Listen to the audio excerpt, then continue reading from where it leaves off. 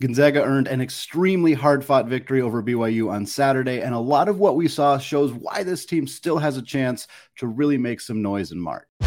You are Locked On Zags, your daily podcast on the Gonzaga Bulldogs. Part of the Locked On Podcast Network, your team every day. What is going on, y'all? Welcome to the Locked On Zags podcast, part of the Locked On Podcast Network, your team every day. I am your host and longtime Gonzaga podcaster, Andy Patton, here to give you daily reports through another season of Gonzaga Hoops. Today's episode of Locked On Zags is brought to you by LinkedIn Jobs. LinkedIn Jobs helps you find the qualified candidates that you want to talk to faster. Post your job for free at linkedin.com/lockedoncollege. That is linkedin.com/lockedoncollege to post your job for free. Terms and conditions apply.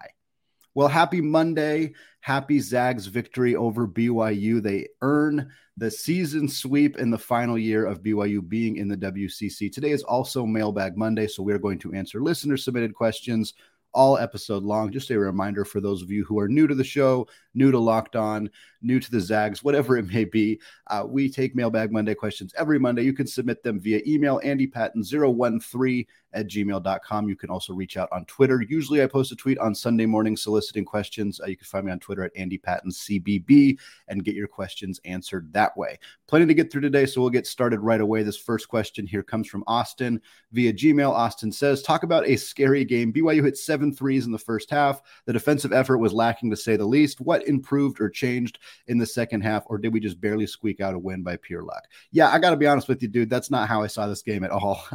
It was not a lucky game. It was not a lucky game. There was defensive issues. I'm not gonna. That's accurate. There have been defensive issues for Gonzaga in a lot of games this year. Their perimeter defense struggles, and BYU, more than any other team in the conference, has really figured out how to exploit that. But if we're talking about luck, I mean, this BYU team has shot 32% in every game except against Gonzaga, where they seem to shoot 50+%. Some of that is scheme. Some of that is them getting open looks, getting out in transition, being able to find shooters that way.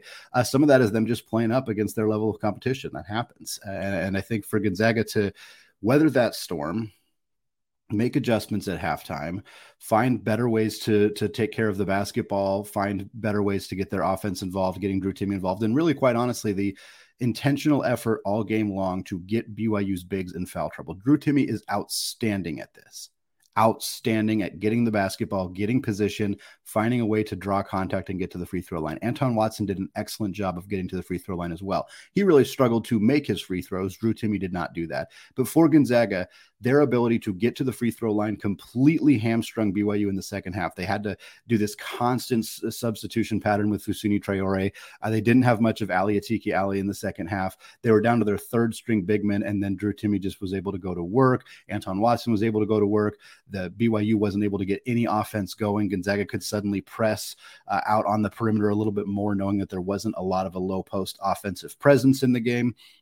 And then they went out and knocked down 16 straight free throws. None of that is luck whatsoever. This was a intentional change in Gonzaga's strategy and in the intentional kind of waiting out BYU because they knew that getting those bigs in foul trouble was going to be something that impacted the team down the stretch. I thought this was a well-coached game. Gonzaga still has flaws, and those flaws still showed up in this game, but I don't think that them coming back and winning was any way luck. I think it was a good, well-executed game plan and then really good execution at the free throw line down the stretch, which leads into the next question here from Jeff via Gmail. Jeff says, how about the Gonzaga free throw shooting in the second half against BYU? They made 16 free throws in a row. Free throws have been quite the liability most of the year. We can only hope this continues. Yeah, of course. It was excellent stuff. Excellent stuff from the Zags. I mean, we knew that BYU was in foul trouble. Again, that was an intentional strategy by the Zags in the first half and early in the second half. I know a lot of BYU fans have pointed to the free throw discrepancy between the two teams as some kind of argument against home cooking from the referees. Looking at a full game and saying, look at how much more free throws the winning team took is just about as flawed as people saying, well, teams that run the ball in the NFL win more games. Yes, because you run the ball when you have a lead. You also get to the free throw line when you have a lead. Gonzaga, they took 34 free throws in this game. A lot of them were in those final few minutes of that basketball game because BYU was intentionally fouling in order to stop the clock. So that foul discrepancy means pretty much nothing to me. Yeah, it was pretty significant, but it was also an intentional strategy by Gonzaga's offensive players. BYU took a lot more threes. You're less likely to get fouled when you're shooting threes. So you saw less free throws for BYU, more free throws for Gonzaga. It was a strategy by the Zags, and it worked.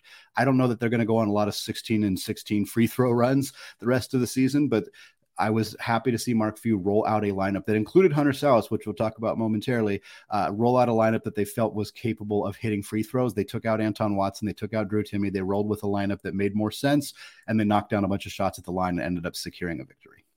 Next question here, another one from Austin via Gmail. Austin says, I could be wrong here, but looks like Sallis is getting some more time at the one. Definitely feeling he is getting more opportunities offensively than we have seen earlier in the season. Am I seeing things? No, you're not seeing things in the sense that he is playing more minutes at the one or he did in this game. When Hunter Sallis is playing the one, they don't run their pick and roll offense as much. They kind of just get into a motion offense. They move the ball around and they look to get the ball to Drew Timme. It's not dramatically different, but I do think that Hunter Sallis, when he's playing the one, isn't being asked to be as much of a playmaker as Nolan Hickman is, or even as Rasir Bolton would be. Sallis is still offensively used a lot as a decoy, as a cutter, as a guy, flying to the rim to get offensive rebounds, that kind of stuff. When he does get the ball in his hands and is asked to create a shot, either because the shot clock's winding down or just because he has an ability to attack the rim, we see a very capable offensive player. His ability to get to the line, to make his free throws, to know when to shoot, know when to pass, know when to make the right play. He had a good no-look pass in that game. We are seeing a player who has those offensive skills. I don't think that his role is changing, is the point that I'm trying to make, but I do believe that he is coming into his own more as a confident offensive player, which helps Gonzaga. Next question here comes from Christian. Final question of the first segment. Christian says, the first half of the St. Mary's game and the start of the BYU game had an urgency that is exciting and leads to an up-tempo pace that the Zags like. When there's complacency on defense, it feels like bringing in Sallis and Greg gives them the same jolt that Cook and Watson previously provided. I know there are negatives to this, but could this be one of the keys to offset questionable perimeter defense? And can we trap and apply pressure some of the time? Yeah, bringing players off the bench should always provide that jolt. That's always what that goal should be. The Zags have had players better at that than others in the past. Aaron Cook is a great example. Anton Watson for the last 3 years has been a great example of that. And Hunter Sallis is a great example of that as well. It's kind of why when we've been advocating for more playing time for Hunter Sallis, I haven't necessarily been advocating for him to step into the starting lineup. Certainly not anymore. There was some struggles with Rasir Bolton earlier in the year and some people kind of calling for a potential starting lineup change there. But I don't necessarily think Hunter Sallis needs to start for this team. You can argue the deserving factor, but for me, it's more that his role is valuable coming off the bench. That's kind of how I see that. And it's similar with Ben Gregg. Now, you mentioned these guys coming off the bench to help with perimeter defense. Ben doesn't help with that. Ben's a great offensive rebounder. He's a good defensive rebounder. He's a hustle guy. He's a tenacious player. He's not a particularly great on-ball defensive player. So he didn't really help with that necessarily. He just brings more energy onto the floor, which is good. In terms of the trapping and applying pressure, I think Gonzaga does this a good amount of time already, to be quite honest with you. I think more of it leads out to transition opportunities for the opposing team. We've seen teams take advantage of Gonzaga's attempted traps and get open, easy looks because Gonzaga doesn't react well when they are beat. In transition, they don't find shooters particularly well on the perimeter. I think trapping a lot, if the team breaks the trap, they're going to get an open three most of the time. BYU did it a lot. Not as much in this game, a lot more in the first game. And so I think Gonzaga uses the trap pretty well. I think more trapping would actually be a negative for this team. All right, more listener submitted questions getting answered coming up in the second segment, including talk about BYU and the Big 12 Conference. But before we get there, I want to tell you all about LinkedIn. As a small business owner or hiring manager, you know that success in 2023 all depends on the team members you surround yourself with. That's why you have to check out LinkedIn Jobs. With LinkedIn Jobs, you can hire qualified candidates more efficiently by matching open roles with people who have the skills, values, and experiences to help you achieve your goals. LinkedIn Jobs helps you quickly attract qualified candidates to your open jobs with targeting tools. They go beyond the resume data by using insights from your job post company and their $875 million member profiles, to post your job in front of the most qualified candidates. Identify the most qualified candidates on LinkedIn Jobs and connect with them fast and for free. LinkedIn Jobs makes it easy to screen and rate applicants based on your job qualifications, all on one platform. It's why small businesses rate LinkedIn Jobs #1 in delivering quality hires versus leading competitors. LinkedIn Jobs helps you find the qualified candidates you want to talk to faster. Post your job for free at linkedin.com/lockedoncollege. That's linkedin.com/lockedoncollege to post your job for free. Terms and conditions apply.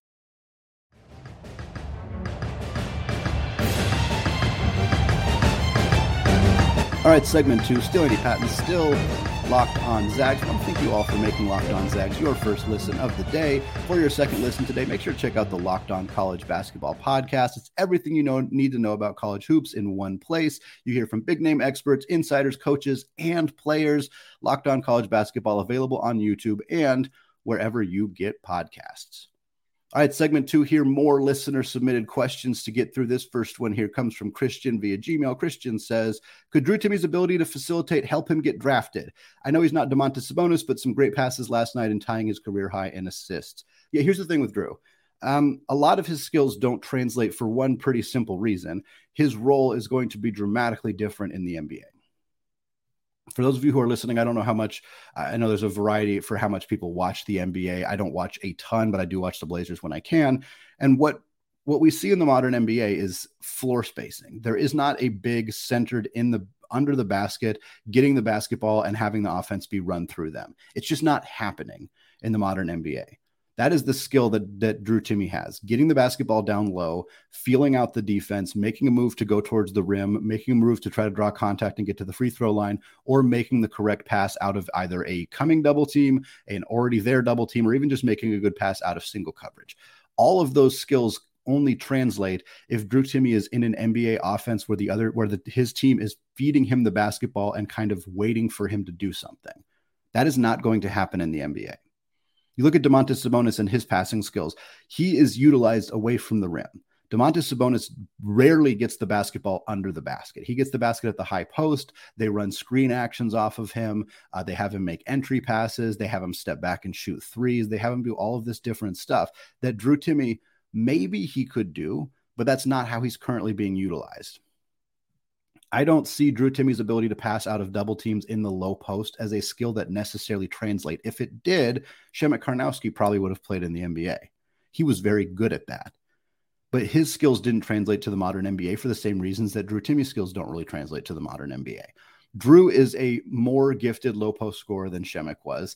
I'm not sure he's quite as good of a passer, although I think that they are comparable. But at the end of the day, Drew Timme's not a great free throw shooter, and he's not a good three-point shooter. And until those skills materialize in a way where he could be an NBA player who is consistently standing at the three-point line, standing at the mid-post, playing out away from the basket, it's hard for any of his skills that we see from him as being a low post player. It's hard for me to see any of those skills translating at the next level. And I think that NBA scouts are going to view that similarly. Next question here comes from Jeff. Jeff says, before and after both BYU games this year, Mark Few repeatedly said that he does not think Gonzaga gets to either Final Four if BYU does not first join the WCC. What do you think? Seems like there could be some truth here rather than just the pre and post game pleasantries. Yeah, I think that there's a little bit of truth here, but I think this is also mostly coach speak pleasantries. Yes, in 2017, Gonzaga lost to BYU on senior night. It was their first loss of the season, and that helped motivate this team and those players to get their stuff together, have a players-only meeting. I spoke to Jeremy Jones on a podcast a while ago, a couple years ago, actually, and he talked about them having a closed-door meeting, them having a players-only meeting after the BYU game, got their heads right, and went out and went all the way to the national championship game. You could make an argument, and it's a fairly reasonable argument, that had they not played BYU in that game, had they not lost to BYU in that game, that maybe they wouldn't have made that run to the national championship game. It's an argument that can be made. However, BYU is not the reason Jalen Suggs committed to Gonzaga. BYU is not the reason Chet Holmgren came to Gonzaga or Nigel Williams-Goss. I think that BYU coming to the WCC helped. It helped Gonzaga play more marquee games in the regular season. There is absolutely no debate about that. It is unquestionably true. I don't know how much I don't know that removing them just removes Gonzaga's 2 Final Four appearances. I think Mark Few saying that, he's not just saying that to say that. I don't think it's just like, oh, I'm just going to throw out this nice compliment to that. Like he's intentional with what he says. So I think that if he believes it's true, then who am I to say that it's not true? I guess that's one way to put it. I'm a little bit more skeptical, but I'm happy that BYU has been in the WCC. I think their involvement in this conference over the last decade has been a net positive for Gonzaga. And yeah, if the coach believes that it's what got him to the Final Four, then let's roll with it. I'm on board with that. Final question here of the second segment comes from Christian via Gmail. Christian says, obviously BYU leaving the WCC weakens the conference, but are there teams that can step up and fill the void? Is the WCC facing the same predicament or conundrum as the Pac-12? LMU is the only team in the history of the WCC to defeat Gonzaga, St. Mary's, and BYU in the regular season. They can't seem to win some of the games a team needs to win to do what USF did last year. Who could the WCC add to best replace BYU? Or is this a moot point with Gonzaga likely headed to another conference in the near or not so distant future? Yeah, first of all, more conversation about Gonzaga to the Big 12 coming in later episodes. There were some mailbag questions about that I have pushed to another episode. So I do want to acknowledge that. We will talk about it more later this week. I don't think there's any WCC team that can fill the void. I think that that's kind of part of this question is who's going to step up and help replace BYU? Nobody. BYU is a huge, huge institution. They have a huge student body. They have a huge alumni base. They have a ton of resources. They have more money, more boosters than any school in the WCC, and it's not close. And any school that would get added to the WCC, unless the WCC pulls a very surprising move somehow, any school that gets added to this conference is not going to be as resource rich as BYU. They're not going to have the alumni connections. They are not going to have the basketball history, most likely. They are not going to have the ability to land the kind of recruits that BYU was able to land while in the WCC. I have a hard time imagining that happening. And it's unfortunate because the WCC is going to have to replace BYU. They're going to replace them with a program that, while it might be an up-and-coming program, I'll give you some names here momentarily. It might be a good basketball program currently. They're going to not be as, like I said, resource rich. That is a hard phrase to say. They're not going to be at that level of BYU. And that's because BYU is a really high level for that. It's not a knock on any future programs in the WCC. It's just that BYU is this huge, huge, huge institution. So I think that's one of the first parts about this. They're not entirely replaceable. LMU stepping up is fantastic, but USF stepped up last year and now they're kind of back down again. We haven't seen a lot of teams step up consistently. The only team that's really ever stepped up consistently in the WCC since Gonzaga has been there is St. Mary's. They're the only team that's done it consistently. And boy, howdy, have they done it consistently. For the record, 15, 18 years of excellence from St. Mary's outside of a few kind of not so great years, but they have been predominantly excellent in the WCC. But outside of that, USF has had some ebbs and flows. They've rarely been terrible, but they haven't always been all that good. LMU has been all over the place. We've seen Santa Clara all over the place. Hey, we saw Portland was ranked at one point in the late 2010s or late 2000s. They're, have been very up and down ever since then. Like, we haven't seen anybody really step up consistently. And I don't have any indication looking at the other schools in the conference that anybody is about ready to do that. I'm hopeful. I'm optimistic that USF could do it. I'm optimistic that LMU could do it, but I'm not confident that any of those programs would do that. In terms of who the conference could add, a lot of the same names we've been hearing. Seattle U is one that comes up a lot. Jesuit school, geographically located in the same spot as the rest of the WCC schools. Similar institution from the size perspective of schools like Portland and Gonzaga and other schools kind of in that area. Far less resource rich. I keep trying to say that phrase. They don't have as much money. They don't have as much staff. They don't have, they're still working on a basketball facility on campus. They have one right now that's very, very small. They're working on building another one. They do get to play some games at Climate Pledge Arena, which is very cool. They're in a huge market of basketball talent, which helps, but they're behind right now. They're 128th in KenPom this season, so you can make an argument that adding them this year's team right now to this conference, they would be in the middle of the pack, which is fantastic, but they're not quite ready to really compete on a year-to-year basis. I think they're close, and I think if they were added, they would probably get there. They'd find ways to bump up and be there. I believe in Chris Victor, the head coach over there, but they got some work to do to necessarily be in that conversation. A couple other schools from the WAC that get some consideration as well. Grand Canyon is the common one that comes up. Right now, they're basically the same as Seattle U from a basketball perspective, 120th in KenPom as of this conversation. Cal Baptist, 162nd, a much newer program to the Division I level, but kind of a program on the rise, might be a fun addition to see what they can do coming into the conference. Outside of that, football is the big issue for a lot of other WCC schools. Could they convince a team to come to the conference that would just move their football to independent? UC Irvine, perhaps Cal Poly in the Big West, programs like that, who might be willing to move their football to a different level and compete in the WCC in every other sport, basketball, baseball, etc. But I don't know. It's hard to say. And then, of course, the last part of this question is about, is it a moot point? It just depends. It's not a moot point for WCC fans. Is it a moot point for Gonzaga fans? Maybe. I don't think Gonzaga is going to be in the Big 12 next year or even the year after that necessarily, but I think there's a chance that we hear an announcement soon, relatively, like not necessarily in the next month or so, but eventually. I think over the summer we could be really talking about this extensively. And if some kind of agreement comes forward with the Big 12, or if somebody else steps up and tries to pull Gonzaga away, we could be talking about that happening in 2025 potentially, and giving the WCC some more chances to try to replace both Gonzaga and BYU. But boy howdy, that is not going to be an easy task for the new commissioner of the WCC. More listener submitted questions, including talk about Sloot and Dan Dickau and my top 8 Gonzaga team of all time. But first, a word from today's sponsor, Built Bar. If you're looking for a delicious treat, but you don't want all the fat and calories, then you have got to try a Built Bar. We just got through the holidays, and I know my goal is to eat a little bit healthier this year. If you're like me, where you want to eat healthier, but you don't want to compromise taste, then man, I've got just the thing for you. You've got to try Built. With Built, healthy is actually tasty. Seriously, they're so delicious, you won't even think they're good for you. They are perfect for your New Year's resolutions. What makes Built Bar so good? Well, for starters, they are covered in 100% real chocolate. That's right, real chocolate. And they come in unbelievable flavors like churro, peanut butter brownie, and coconut almond. I'm not sure how Built does it, but these bars taste like a candy bar while maintaining amazing macros. And what's even better is that they are healthy. Only 130 calories and 4 grams of sugar, wow, with a whopping 17 grams of protein. And now you don't need to wait around to get a box. For years, we've been talking about ordering your Built Bars at Built.com. Now, you can get them at your local Walmart or Sam's Club today. That's right. Head to your nearest Walmart, walk to the pharmacy section, and grab yourself a box of Built Bars. You can pick up a 4-bar box of cookies and cream, double chocolate, or coconut puffs at your nearest Walmart or Sam's Club today.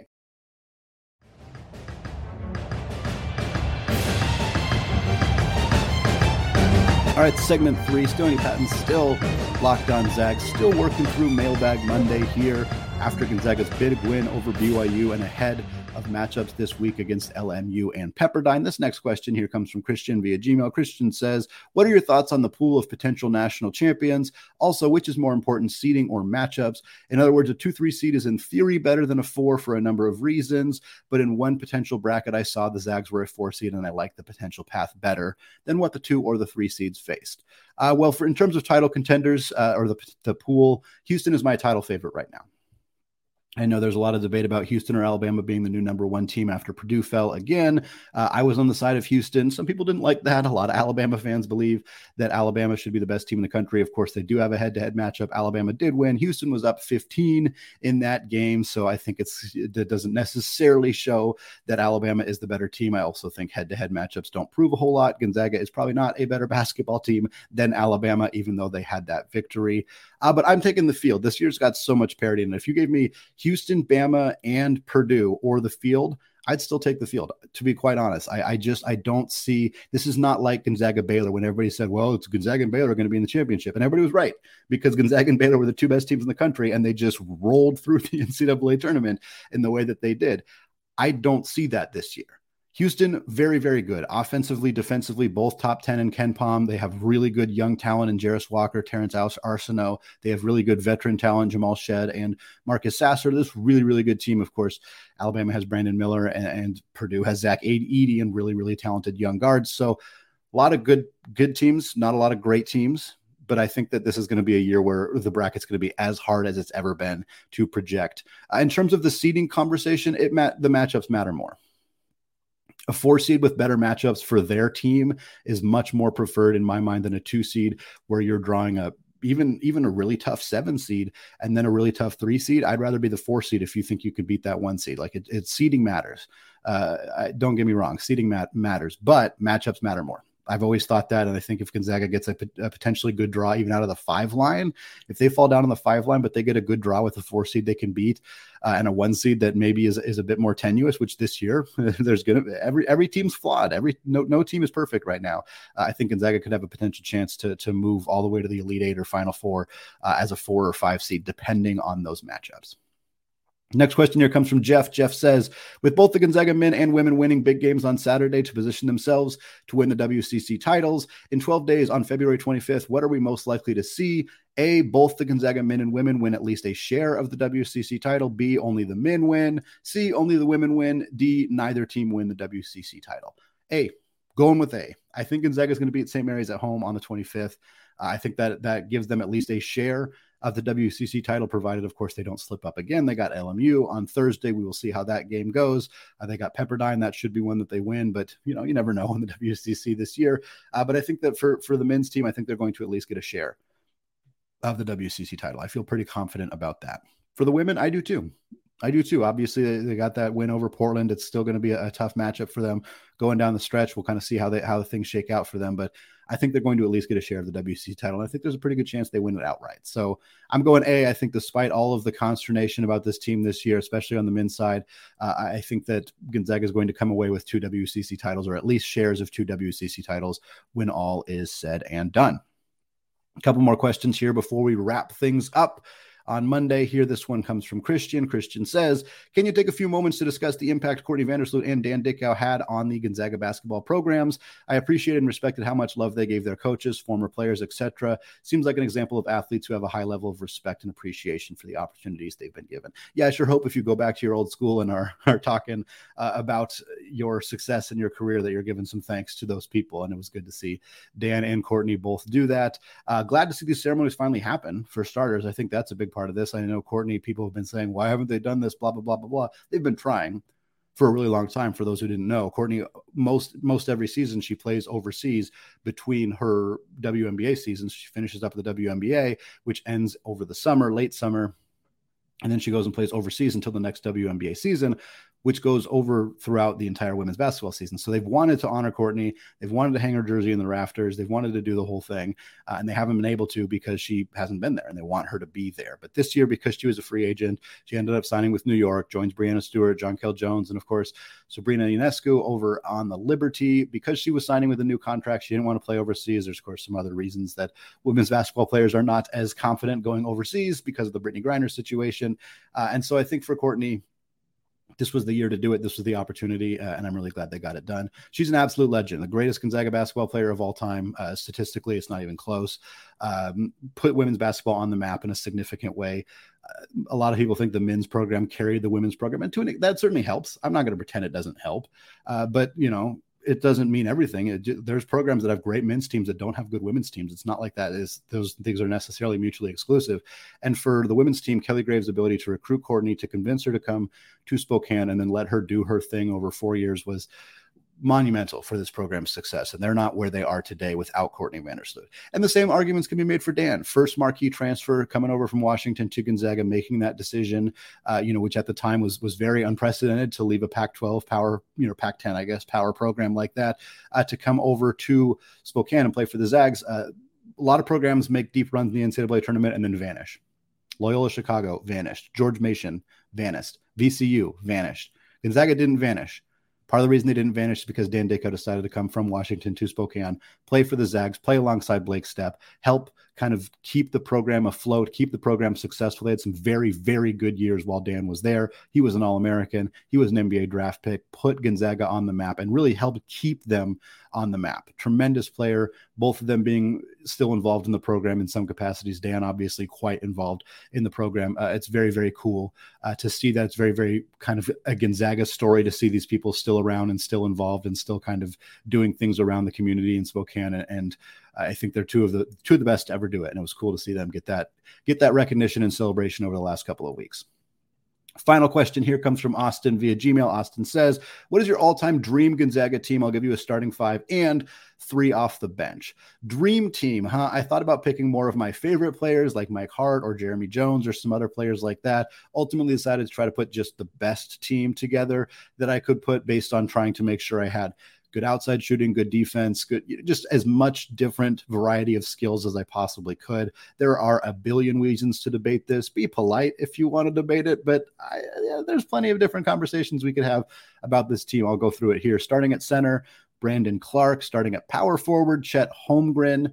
Starting at small forward, Adam Morrison. That's the easiest one for me. Starting at shooting guard, Jalen Suggs. Will play him off the ball. Starting at point guard, Nigel Williams-Goss. So just before we get to the bench, guys, looking at the starting lineup here, Adam Morrison is a weak link defensively, but I think that Jalen Suggs, Nigel Williams-Goss, Chet Holmgren, and Brandon Clarke makes this a dominant defensive team for Gonzaga. Dominant. 4 of the best defensive players they have had. Nigel Williams-Goss is maybe not an elite defensive player, but he's one of the best defensive point guards they've ever had. Suggs, Holmgren, Clarke are about as good as this team has ever had on that end of the floor. You're a little bit lacking in outside shooting. Obviously, Adam Morrison is the catapult for that. And then Chet Holmgren. And I almost had Holmgren coming off the bench, decided to insert him into the starting lineup so that you have 2 really good outside shooters. Williams-Goss was a capable outside shooter, kind of mitigates the lack of outside shooting you have from Suggs and Clarke. 3 bench guys for this team. Domantas Sabonis is my backup big. Corey Kispert is my backup wing. Kevin Pangos is my backup point guard. Wanted to get some more shooting coming off the bench, hence Kispert and Pangos. I just think Domantas Sabonis is way too good to not have on this roster. It is impossible to pick out of the bigs because I'm leaving off tremendous big players. I'm leaving off Drew Timme, which feels insane. Quite honestly, it feels insane to not have Drew Timme on this roster. It also feels insane to not have Kelly Olynyk on this roster. It feels weird to not have Kyle Wiltshire on this roster or Roni Turioff. Going to the guard rooms, it feels weird to not have Blake Stepp on this roster. Like there are Andrew Nembhard is not on this roster. Dan Dickau, who we just mentioned, is not on this roster. It's hard. It's really hard to make a team here. But for me, this team has low post scoring. They have good distributors, good facilitators. They have good outside shooting, and they are very, very good defensively. And to me, this team would be really, really hard to beat. But I'd love to hear your opportunities. I'd love to hear your options, your thoughts, your questions, who you would add, who you would replace, all of that stuff. These conversations are fun. We'll probably have a lot more of these kind of conversations in the offseason. This is a bit more of an offseason type question, but I can never pass up the opportunity to hit a top 8 Gonzaga players of all time question. So I'm glad we got this one in. Thanks again to Austin. And please let me know your thoughts if you have them. All right, that is going to do it for me today. Plenty more coming your way later this week. We got some fun stuff coming, talking about the Big 12. Like I said, we've got some games to preview this week, all sorts of good stuff. Also, check out the new podcast, Locked On College Basketball. Plenty of great stuff there as we get closer and closer to March. It is available wherever you get podcasts. It is also on YouTube. Go to YouTube. Do me a favor. Hit that subscribe button on Locked On Zags and Locked On College Basketball. It takes about 10 seconds. Really helps me out. Leave a review on iTunes if you haven't done so yet. Finally, I do want to thank every single one of you for listening to the show. And of course, go Zags.